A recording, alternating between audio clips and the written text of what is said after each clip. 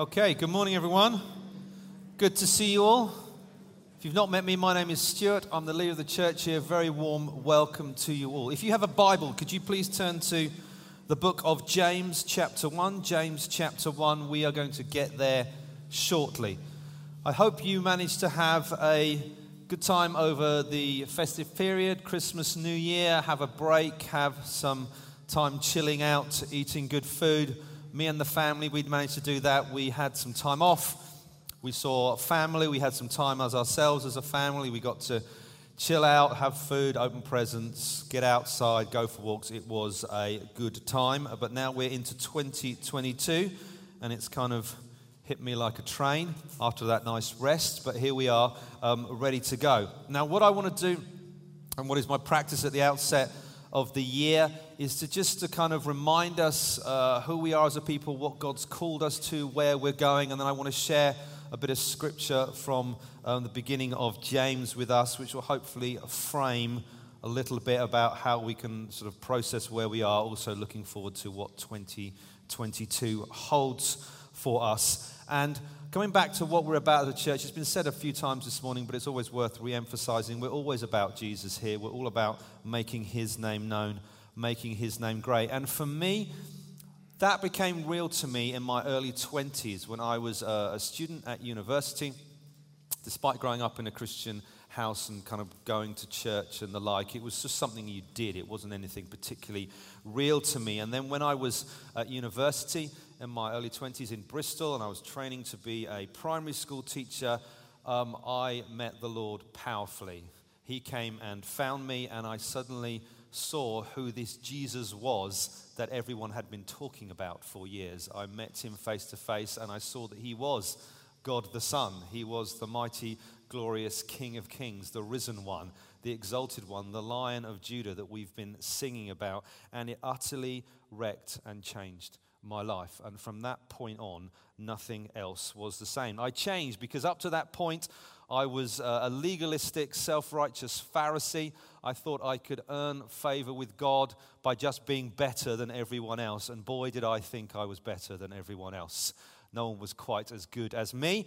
And then I realized, having met Jesus, that actually that wasn't the case. And in fact, my righteousness was filthy rags before him. And I realized that I was a sinner and I needed to be saved by his grace alone. And as a result, I became a fully devoted follower of Jesus, and this had a transformative effect on my life. I was baptized in water. So I hadn't done that, kind of confessed my faith, got baptized in water. I was filled with the Holy Spirit.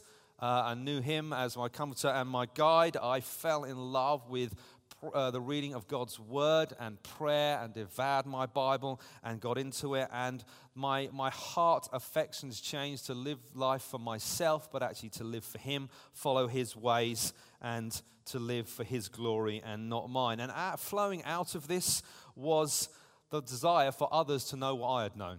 When you're hungry and you find bread, and you find other people hungry, you want to tell them where they can find bread too. And that was kind of my life, the motivation of my life. I wanted others to know what it meant to be forgiven completely and totally and walk holy before God, to know their Father in heaven and know that love and have a relationship with him, to be part of God's family and to have Christ's righteousness as your own. And after getting to know Jesus, then what followed on was a captivation for his people, the church, which is the object of Jesus' affection. He loves his people. He's for his people, his bride. And so I became kind of enraptured with the vision of the church. And actually I knew that this is what God wanted me to do. This is what the people God had put me as a part of. And I wanted to give my life to being part of a local church congregation and living out my walk with Jesus there. And I came to see that the local church was the hope of the world. It was this community of believers that God gathers in groups all over this earth, are the way that we work out our faith, the way that we live together, the way that we learn from one another, like we're going to do when doing Christmas to the Cross. We're going to walk together, learn from one another. We're not designed to be in isolation as believers.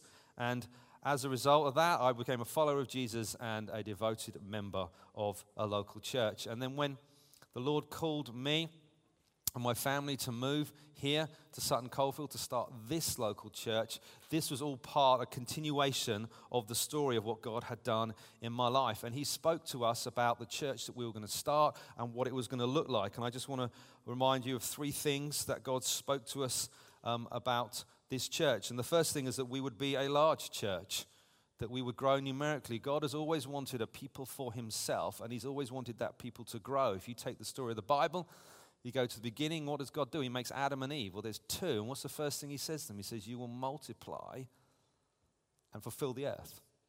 That's what you're going to do. You're going to grow numerically, and you move forward a few chapters, you find Abraham, and God comes to Abraham in the desert and says, through you, I'm going to bless the nations of the world, and your descendants, they're going to be like the stars in the sky and the sand under your feet.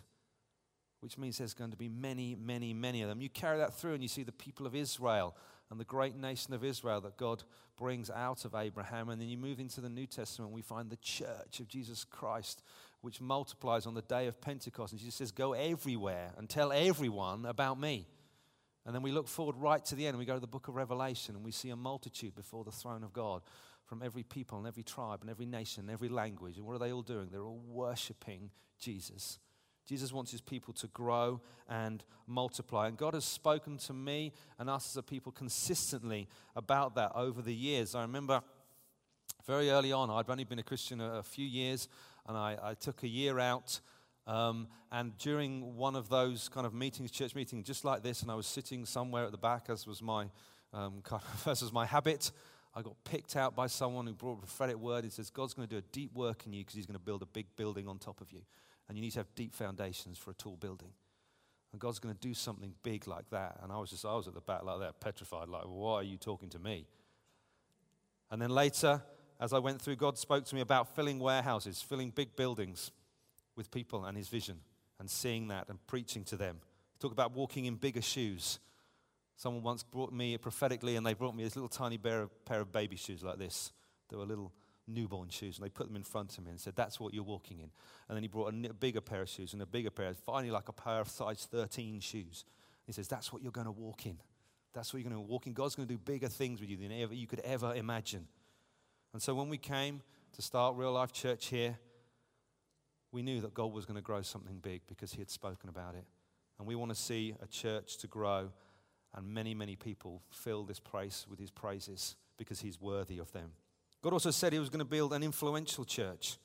Church isn't designed to be a holy huddle, an exclusive group, a clique where we all come and just hang out with ourselves and no one else is allowed. Actually, God has designed his church to have an effect on the world around us. Jesus described his followers 2 ways. He just says, you are like salt, and he says, you are like light. And salt brings out flavor, and it prevents decay. When you know salt is present because it does its work. It's like a light which guides and reveals and shows things. And we as his people are like to be like that. We're to be salt and light. So we're to have an effect on the world around us, both as individuals, as we go about our life, but as a gathered church family as well, to have an influence on the culture around us. And wherever you find yourself and whatever you do, that's what we're to be like, salt and light in there. I remember my first job.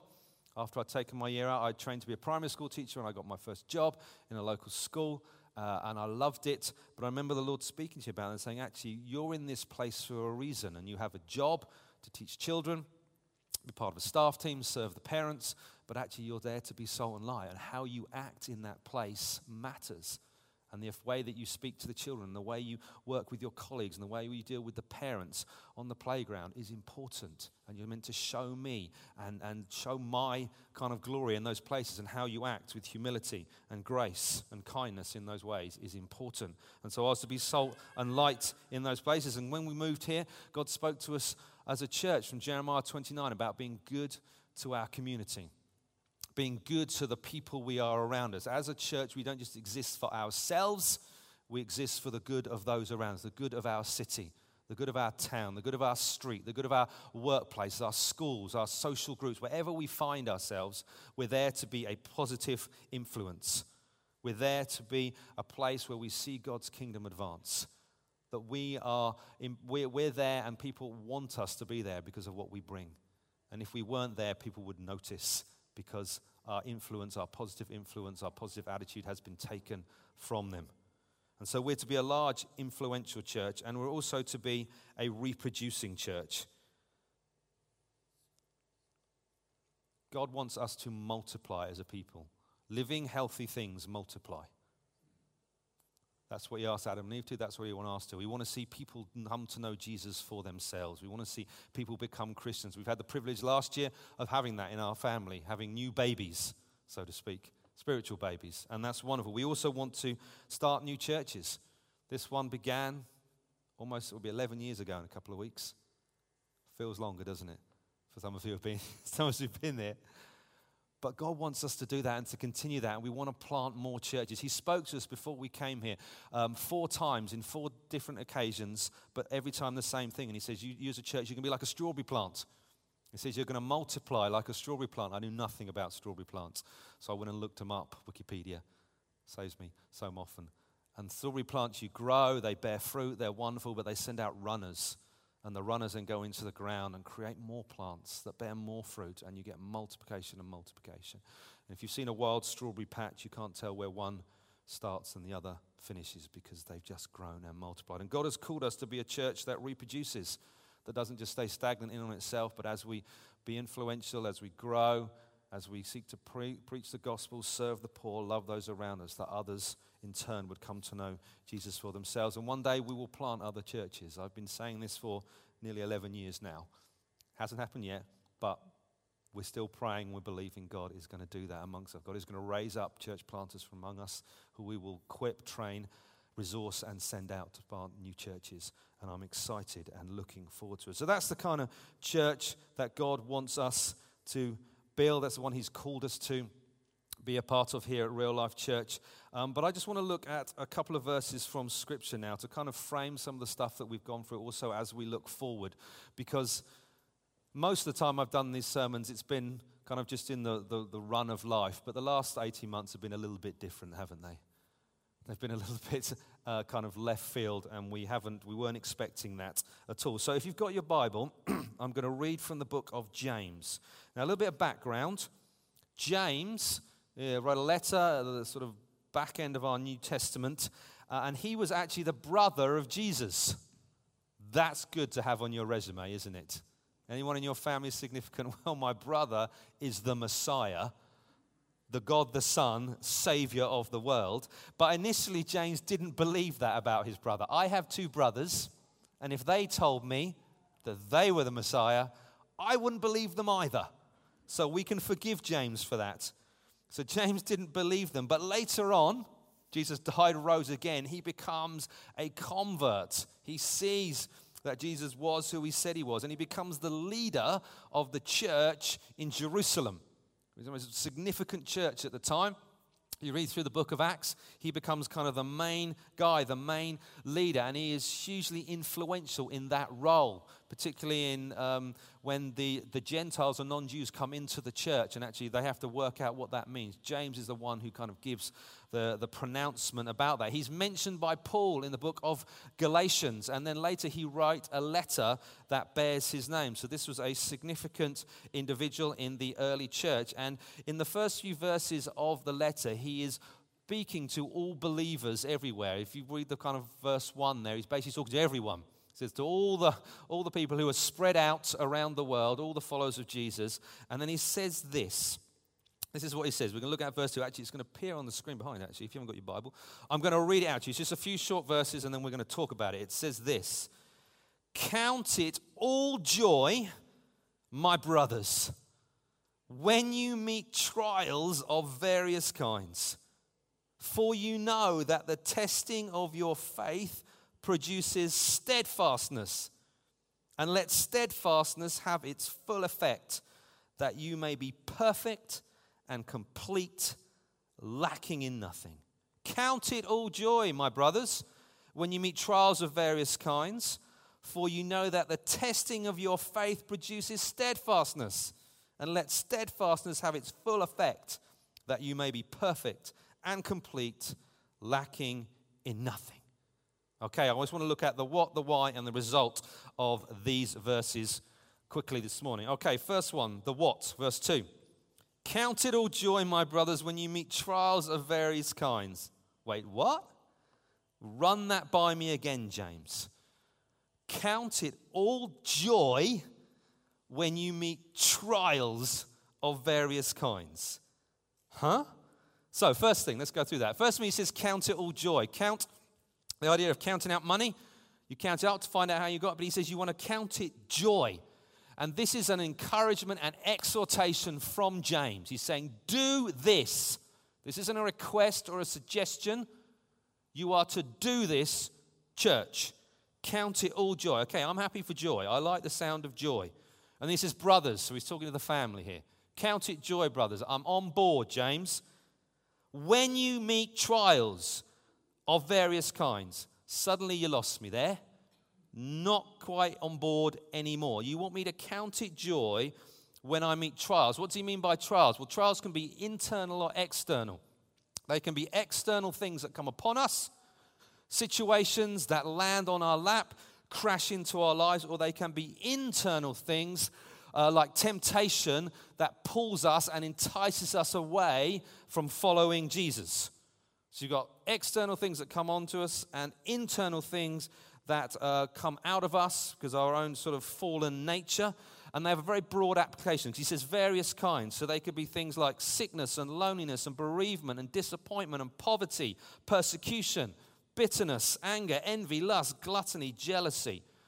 All of these things kind of come under that broad term of trials. And I think it would be fair to say that over the last 18 months, we've hit a few of them, haven't we? There have been pressure from the outside and our own internal responses to that and how we've had to process that and what we've done. And they can press on us and push on us. And the Bible is not shy about telling us that life can be tough. Sometimes very tough, very hard for all of us. And Jesus himself never promised that we'd be exempt from difficulties by following him. In fact, he even said the opposite. If you follow me, do you know what? It's going to get tougher. And James is saying to Christians that he's not saying that you shouldn't experience other emotions. Bear in mind who James is. James is the guy whose brother was murdered brutally by the Romans. He also leads the church in Jerusalem where the first Christian martyr took place. Stephen was murdered, one of his congregants. So he's dealt with it. He knows what life is like. He knows what life can throw at it. He knows what it means to be under pressure. And he's not saying you shouldn't feel other emotions, but he says within that, there is a counting of joy in it. There should be joy as we look at the trials of life that come upon us. Now that's the what. Let's look at the why. Because the first question you ask when someone says that is like, why? That beautiful question that small children learn. And then they remind you that they know that word again and again and again. Why? Why? Well, we've got that word for, which is the Bible's why. Why should we count it joy? It says, for you know that the testing of your faith produces steadfastness. Okay, that word know there is, when the Bible talks about knowing, it's talking about faith-based knowledge. It's not talking about just an idea. It's talking about a certainty. It says you know, there's a certainty in your spirit that you know, and it's born out of trust of who God is, his nature and his character. And he says that you know the testing. That word testing is the word they used to when they refined precious metals. Like gold or silver, they would heat them up in a furnace so they were super hot. They would become a liquid. And then what would happen was the dross, the impurities in the metal would then rise to the top because they could be scooped off. And when you let it cooled, the metal that you had left was purer than when you started, therefore more valuable because the impurities had been removed. And so he's saying that you know certainty that when you are refined, you become purer. And the production of that, what it produces, and when he talks about produces, he's talking about a complete action there. Something happens out of this, a certainty. It produces steadfastness, which is perseverance, endurance, patience, all those ideas. The idea there, the picture behind there is someone who is picking up or carrying a heavy load, and then they're carrying it for a distance. And so they keep going doing that. They've got this big load that they're carrying, and they don't give up, they don't quit, they keep going. And so he's saying that Christians learn to remain faithful to God over the long haul when they face difficulties. When trials come into your life, we get stronger in faith as we approach them with the Lord. And this isn't just something unique to James. It's not something we can write off and say, well, James, well, you're just full of it. You're the Lord's brother, write you off. His epistles at the back of the New Testament will ignore that. No, Paul and Peter, who again, two men in the Bible who were intimately associated with suffering and trials in what they went through, both martyred for their faith. Paul in Romans writes this, not only that, but we rejoice in our sufferings, knowing that suffering produces endurance. Same idea. And endurance produces character, and character produces hope. Peter writes this in 1 Peter 1.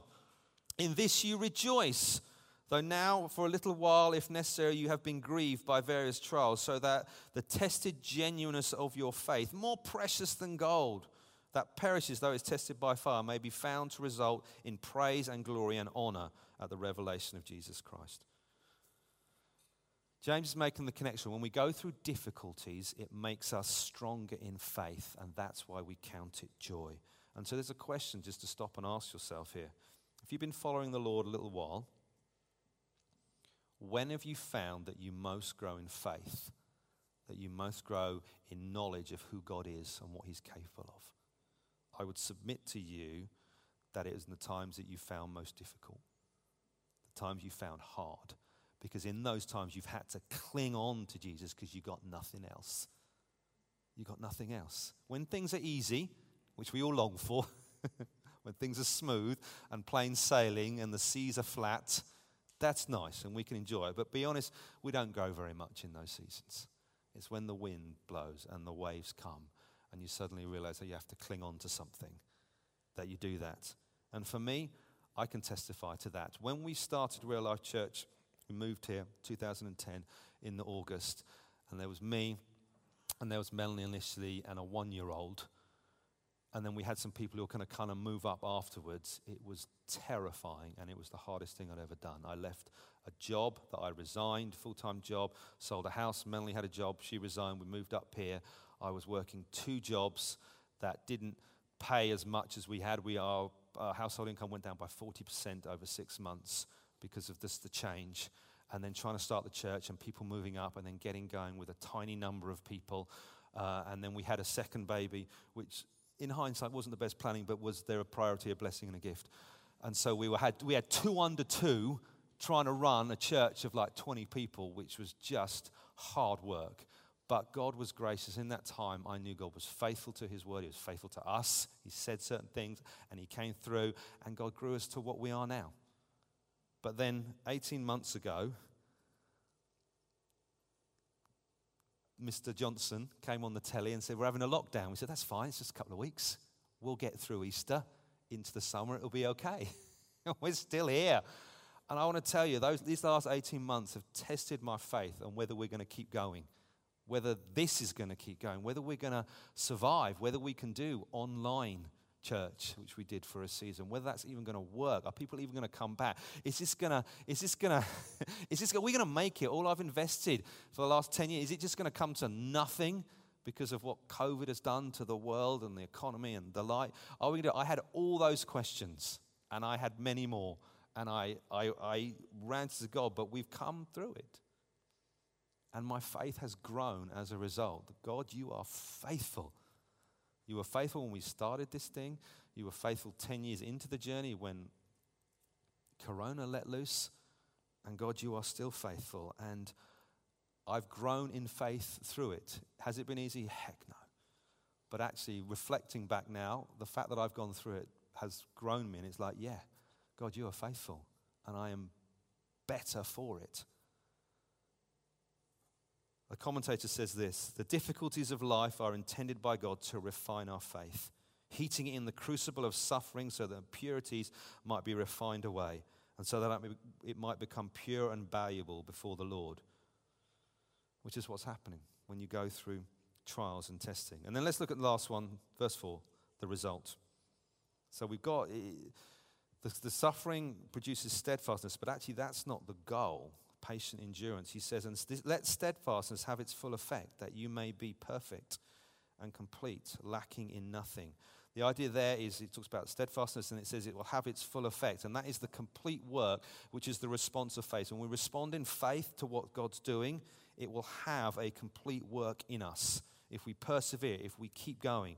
And then it says that you, the believer, may be perfect and complete, lacking in nothing. What does that mean? Well, perfect and complete basically means to mature, to grow up in character. It's talking about moral integrity. It's talking about holiness. It's basically talking about becoming more like Jesus. And it says lacking in nothing, that you will have the character of Christ in your life. That will be formed in you. God's desire, God's heart for you is for you to become more like Jesus. He's more concerned in your character than your comfort. And he wants to grow you and become more like Jesus. And so the what is that we are to count it joy when we face trials. Why? Because it produces steadfastness, and the result of that steadfastness is that we become more like Jesus. That we become more like Jesus. And many of us have prayed those prayers. Over your Christian walk, I imagine certain times and certain places, I know I've done it, when I've prayed prayers like, Lord, make me more like Jesus. Grow me in righteousness. Grow me in holiness. Grow me in, character. All those things. And God said, fine, okay. That's what you want. That's what my heart's desire is. Difficulties in life come and test us and grow us in those things. Make us more like this. And I've seen it not only in my life, I've actually seen it in the life of my son over the last few months. My eldest son, Levi, has just started secondary school, which is just a kind of a natural progression. You go through school, you get to a certain age, you have to go to big school. But when you're actually living through it as a parent, it's terrifying because they've been at a primary school, which is small and kind of nurturing. I worked in them, I like those environments. You had one teacher, 30 kids, you had them all the time, you knew them, it was great. They go to big school, you suddenly have 1,500 pupils in a building. They've got to move around all the time. They've got to be responsible for getting their games kit and bringing in their science textbooks and moving around and then sorting out their own money to go and buy stuff in the canteen. And when Levi was getting ready to go, I was frightened. I was like, I didn't want him to go to big school. I was like, can he stay in primary school? It's safer there. It's nicer there. But actually, no, he had to go. And he's been there a term now, and I am staggered at the growth he's been through. Has it been easy for him? No. Because he's had to negotiate his way. He's got to make new friends. And he's been in new classrooms with new teachers. He comes back someday and I said, do you have a good lessons day? You did history day? Yeah. I said, what's the name of your teacher? No idea. There was a dude at the front. No idea. And then he has another son. Well, what's the name of your science teacher? No idea. There was this lady. She was talking about something. No idea what it is. And he's got to learn the names. The teacher's got to go places. He has a little bit of money we put on a kind of an account so we can buy stuff in the cafeteria. He's had to learn to budget because we gave him some money and said, this is what you got for a week. Once it's gone, it's gone. But he's learned to budget. He's learned to move around the classroom. He's made new friends. He's found his way from A to B. He lost something one day and was like, go find it. This isn't primary school where the teacher's going to come and give it to you. You've got to go and find it. And he did. And what's happened in 14 weeks of a term, he's grown through the trials of life that have just come through him. And I think actually that's what God does with us. He loves us, and sometimes we move into new stages, and it's hard and it's tough and things come at us, but we grow as a result. And God, as a Father, loves us, wants us to grow, and He ultimately wants us to become more like Jesus. And the trials of life and things that come in do that. One commentator says this: why can believers react to trials with so strange and unexpected a response as joy? Because we know that God uses trials to perfect our faith and make us stronger Christians. And so, just going to end now, and then I'm going to pray for us, and we're going to worship. But we've faced trials over the last 18 months, various forms, and you can talk to people and you'll know them, and they come in various kind of various disguises, various ways. We're not all the same. We all face different ones and we react differently. But our response as believers is we are to count it joy when we face them, not exclusive of other emotions. Yeah, it can be scary. Yeah, it can be tough. Yeah, we can be afraid. They're all emotions we find in our Bible, but they should all turn us to the Lord till we cry out to Him, because through them He will grow us in faith. And we know this from life. If you ever try to work out or get fit or do anything, what does it involve? Hard, sweaty work. You can't get better, stronger, fitter in anything without putting some work in. You have to go through trials. You have to get harder, and your muscles then get bigger and stronger, and your cardiovascular system gets more efficient, and you'll be able to do things better. But it takes hard work. But also, anyone who's worked out or trained for something will say at the end, it was worth it because I'm now fitter and stronger than I was. And it's the same with our spiritual walk, our spiritual life. And so, as we finish, I'd love you to reflect on last year, 2021.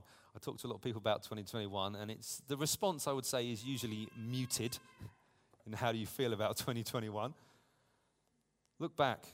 What are the trials you went through? How has the Lord grown you?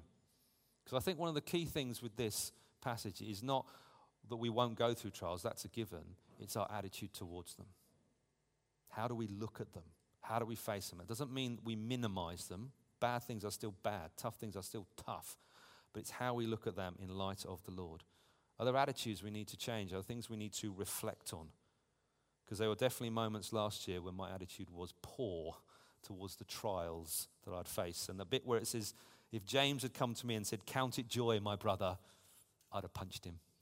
I'd have repented later, but I'd have punched him. I was like, there's no the joy, no. It's not joyful, James. Sorry. But actually, I look back now and think, actually, God has grown me. I'm stronger, fitter in Christ as a result. As we look towards the future, where is God taking us at the moment? I don't know. I've talked to a lot of people about what they're looking forward to in 2022. The response is muted because it's like, I just don't know what's going to happen. We don't know what's going to happen with the God. Is it going to get better? Is it going to get worse? We hope it's going to get better, but we're not sure. We're reserving judgment till June, and then we'll be able to tell you how we feel about 2022. But actually what we do know is that we can count it joy, because whatever happens, God will grow us and refine us and make us more like Jesus. And he will still lead us. He will still take us to what he's called us to. It might not be the route we'd thought, might not be the way we'd thought, but we are going to get there because he's a gracious, good, kind, and loving God. And as we move into this new term, this new year, next week, we're starting our new sermon series, which will roll us down to Easter. We're going to be looking at the book of Leviticus. Count it all joy when you face trials of various kinds. We're going to call it Into His Presence. The book of Leviticus is an amazing book about coming into the presence of God, about what it means to be people who can stand in God's presence and worship Him. So it's going to be an exciting time. So as the people of God, we're going to come into the presence of God. We're going to learn about that. So that's be starting next Sunday. See how many of you come back. People who aren't here, when they tell you about next Sunday, don't mention the sermon. Just say, it's going to be amazing. Come. And just gloss over that. The kids, they've started their new series, Feet in the Dream, about being in part of what God has called you. Are you going to put your feet in the dream? Are you going to go where God is going with us as a people? Are you going to kind of get on board with that? The calling that He's called you to become more Christ-like, to serve wherever you find yourself. And the same question comes to us. Are we going to put our feet in the dream? Are we going to become part of this family and say, yes, this is where we're going. This is what we want to do. And if any of you are uncertain, any of you are just struggling with that, or any of you are still kind of feeling it's just hard, we want to know, we want to stand with you, we want to pray for you, we want to love you, we want to do what we can to care for you and help you move forward. And we can't wave magic wands and get rid of stuff, but we can stand by you, we can pray you, we can with you, we can encourage you, and we can keep you going in all the things, because we are to count it all joy, my brothers, when we meet trials of various kinds, because ultimately it's about the refining of our faith and growing more and more like Jesus. Because ultimately that's the only thing that's going to last into eternity anyway. All the things of this world will just pale and burn up one day. So do you want to stand? I'm going to pray. Band come up. We are going to finish. Maybe you just want to close your eyes, open your hands.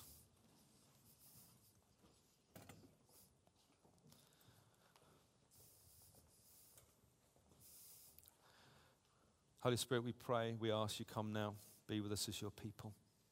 Fill us afresh today, Lord God.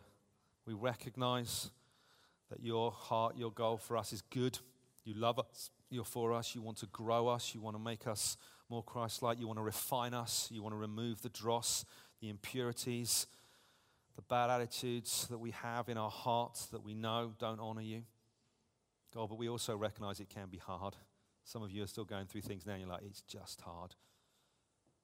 And we want to pray for your peace to be on us as we endure, as we keep going. God, continue to grow steadfastness in us, not a fickle nature like we so often see in the world. Trends and winds of fashion blow this way and that way, and suddenly this is flavor of the month, and suddenly this is not. Lord, we want to be people who are steadfast in you, who keep following you when things are good, but also when the wind and the waves come. Because we know you're with us, you will not leave us, you watch over us, you guard us. And even when we do face those trials and go through the valleys, you are there, leading us, comforting us, working with us. And if you know that you're facing trials now, just cry out to God. Cry out to God, even if it's in the pain and the hurt, cry out to him, because he loves you and he knows about you. For those of you who reflect on last year, reflect on where you've gone now. If you see growth, praise God, count that a joy that God has done a work in your life over the past 18 months. And as we look forward to the new year and what happens and who knows, we count it joy, God, when things and trials come. We don't seek them, but when they do, God, we know that you're working in our lives, and we thank you for that. We can trust in your grace and mercy. We thank you don't leave us alone. You equip us for them. And we praise you and we worship you. And God's people said, amen.